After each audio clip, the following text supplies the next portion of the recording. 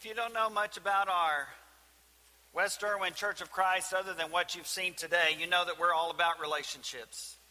Our wonderful, incredible Young at Heart group, our terrific children's program and ministry, our Bible classes, our wonderful youth group, as we continue to keep our youth minister search process in our prayers and the committee, the candidates that are working with that, and our young people, all of those that participate in so many various ways that are a part of this congregation.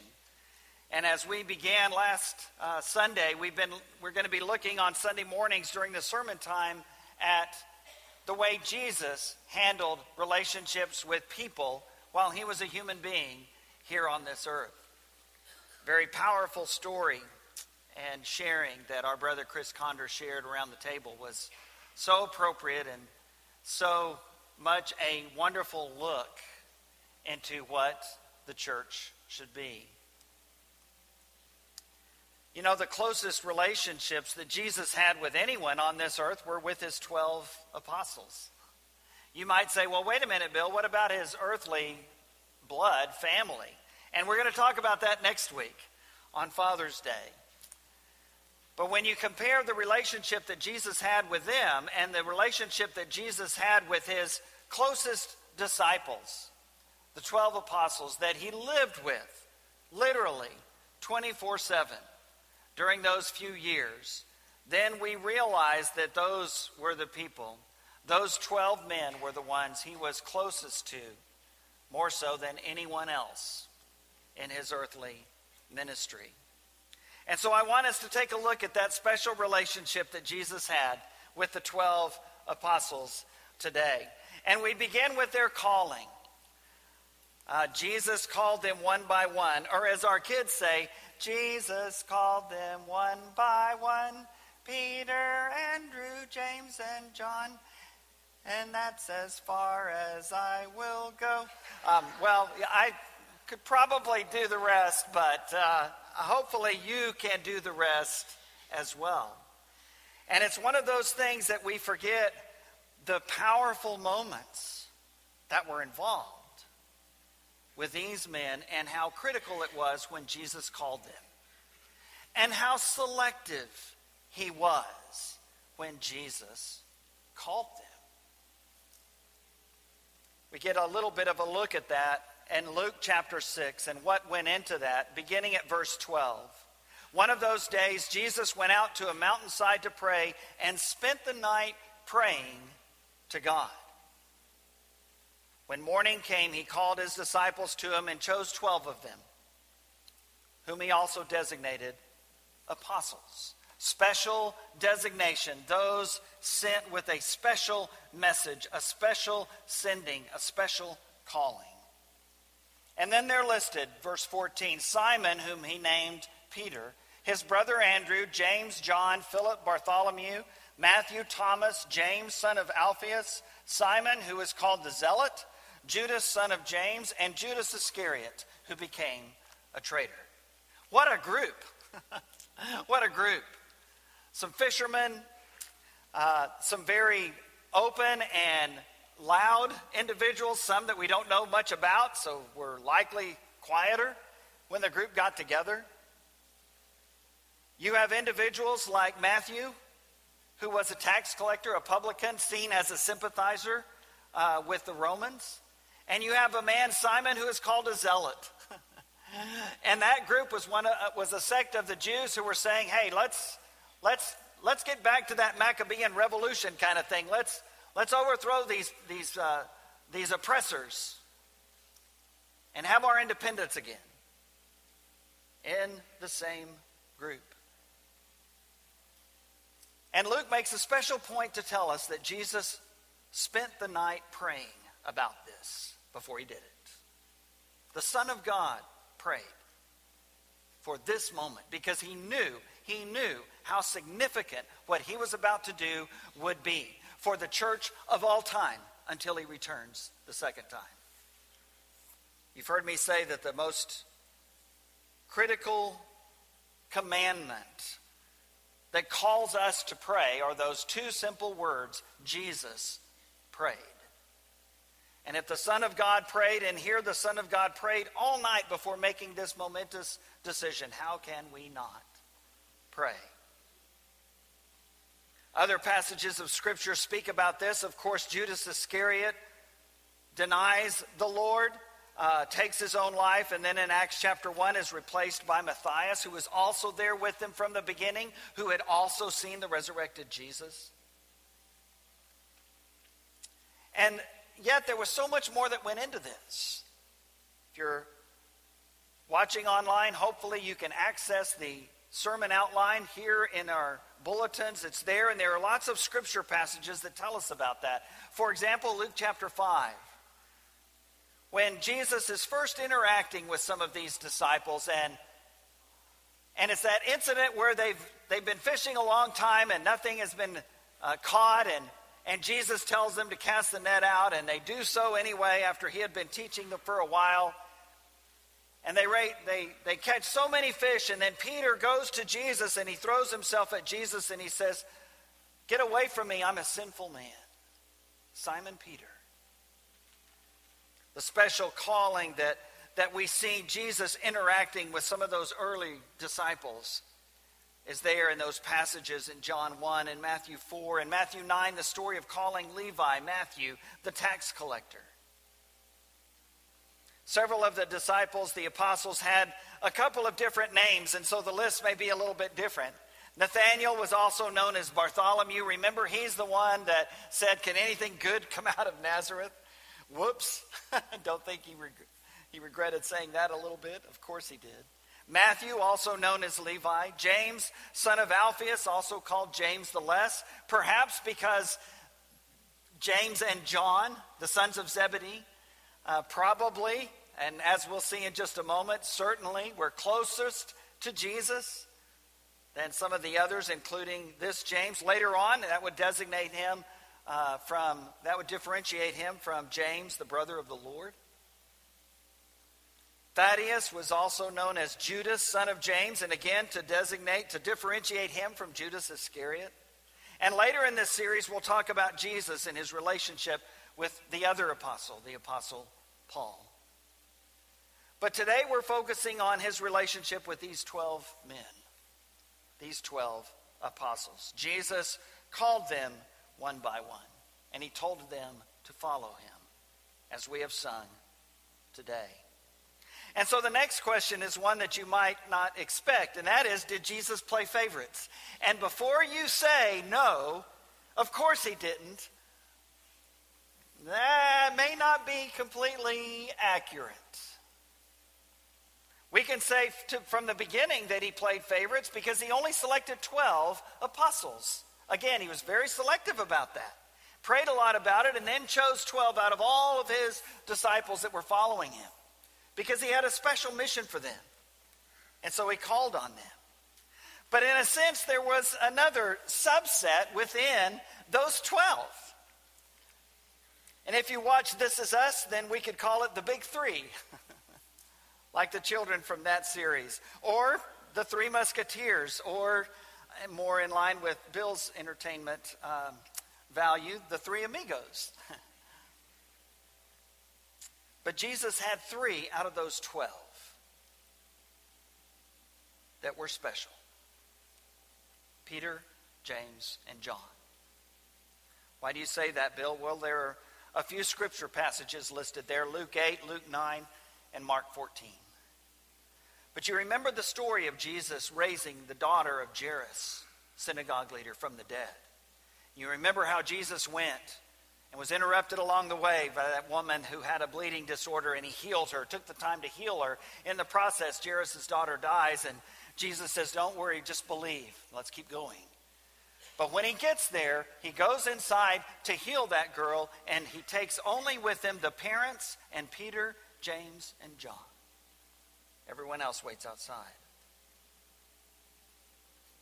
We also see him taking Peter, James, and John up on the Mount of Transfiguration when he was transfigured before them.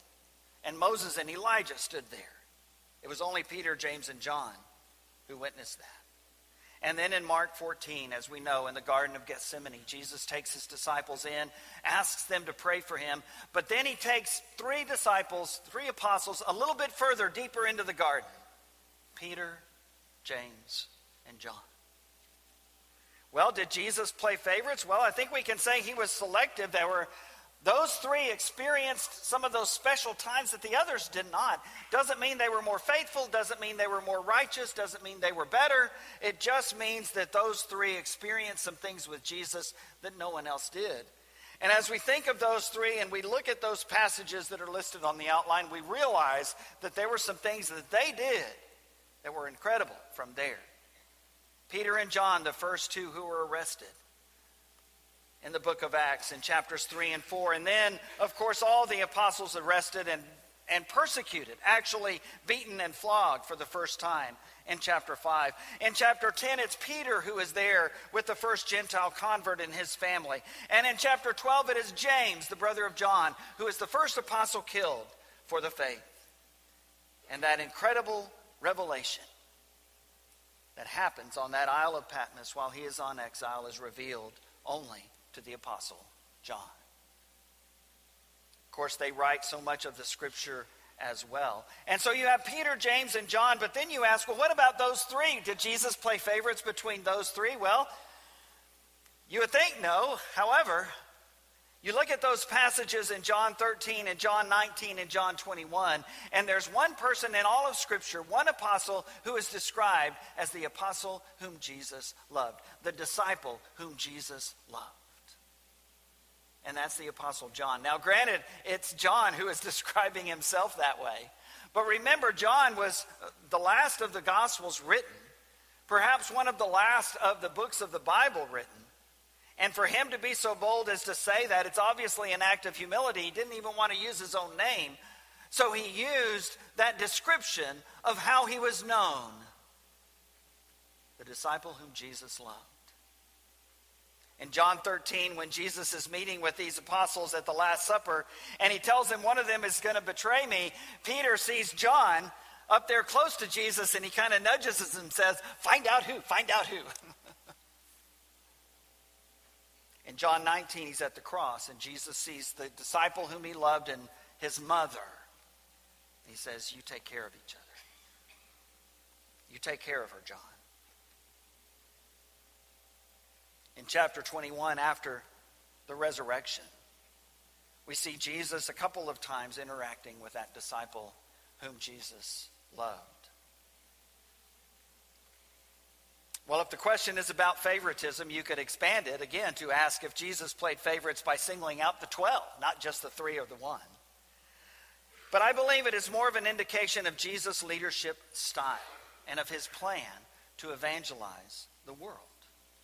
And I got to tell you that this is something that's been a struggle for me and for all ministers. Because we want to be friends with everybody in church. And everybody in church wants to be friends with us, and I love that. I love that. Joyce and I have always thankfully been able to interact with people of all ages and have been accepted by them. What a blessing. But then you have to ask yourself, well, Bill, how hard is it for you to be especially close to maybe a few? Or maybe even one best friend. And that's hard. It's a balancing act, I can tell you. And you do that without seeming to play favorites. You do that without destroying relationships with anybody else. But we all need those close relationships. We need to find that balance. And do we have that in the church today? Do we have those close friends? Not just in life, but in the church. People who will be there for us when we're struggling. People that we would run to when they're struggling. We see that in all of these groups, the youth group, the young families, the young at heart, all of those involved in Bible classes, and every other aspect.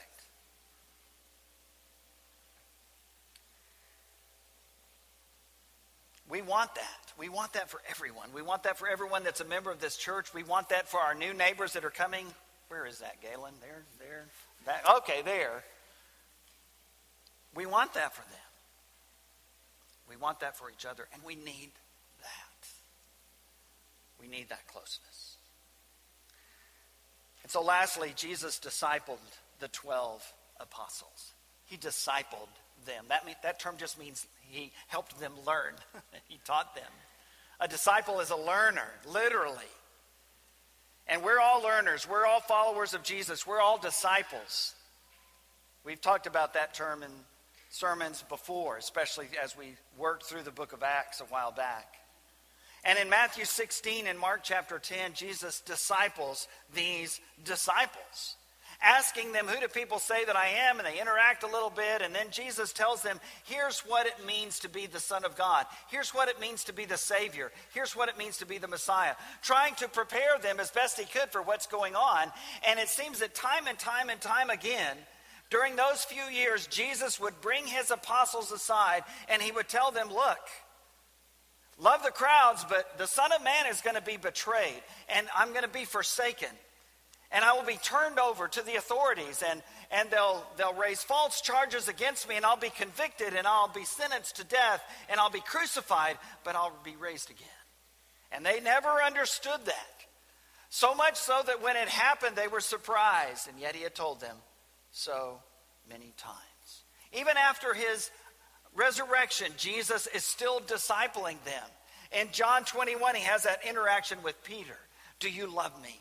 Then keep my commandments. Don't give up, Peter. I realize that your faith has been destroyed, that the man who was always the first to speak out is now quiet and wondering if he needs to go back to fishing. Don't do it. Don't do it. Really, all of Matthew, Mark, Luke, and John is the story of Jesus discipling these 12 men and getting the word out to everyone else. It's an old preacher's story about Jesus after he returns to heaven, and he's there after the crucifixion and the resurrection, and now he's ascended, and he's talking with the angels, and they're kind of surprised because there he is, and there's so many lost people still on the world, and they said, why did you come back already? And he says, well, I have a plan. And they said, great, what's your plan to evangelize the world? And he says, well, I'm going to leave some men in charge down there, and they're going to get the message out, and they're going to spread it to the whole world. And the angels say, really? That's your plan? Yeah, that's my plan. Well, what if the plan doesn't work? And Jesus says, I have no other plan. That's my plan. For disciples to make disciples. Starting with my apostles. Historical tradition tells us that all of the apostles except Judas, who betrayed him, of course, were killed for their faith. John died at an older age, of course, but it was while he was in exile for his faith. 2,000 years after Jesus chose and called these men, the church that Jesus established through these apostles is still thriving. And so I'd say his plan worked, and his plan is working still.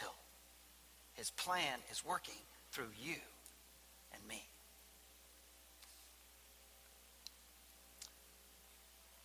So as we close today, when Jesus called his apostles, he told them very simply, follow me. Follow me. And again, we've sung that in all of these songs. Follow me. Jesus calls us, his disciples today, to do the same. To follow him, wherever that might lead. In Luke chapter 9, again, that passage of scripture that talks about how Jesus was there and what it means to be the Messiah. And he says this in Luke chapter 9, beginning at verse 22. We'll start at verse 23. Whoever wants to be my disciple must deny themselves and take up their cross daily and follow me. For whoever wants to save their life will lose it, but whoever loses their life for me will save it. What good is it for someone to gain the whole world and yet lose or forfeit their very self? Whoever is ashamed of me and my words, the Son of Man will be ashamed of them when he comes in his glory and in the glory of the Father and of the holy angels. Following him is not easy. He never said it would be easy. He simply said he would be with us, and he called us to do that. Today, Jesus still has no other plan. He calls each of us saying, follow me. He has no other plan than for us his disciples to make disciples. I have decided to follow Jesus. Anywhere with Jesus, I can safely go. Anywhere with Jesus will be home sweet home. We will follow the steps of Jesus wherever they go. My cross I'll carry till I see Jesus. We can help you become a disciple, a follower of Jesus Christ of Nazareth. Come as we stand and sing this great song of decision.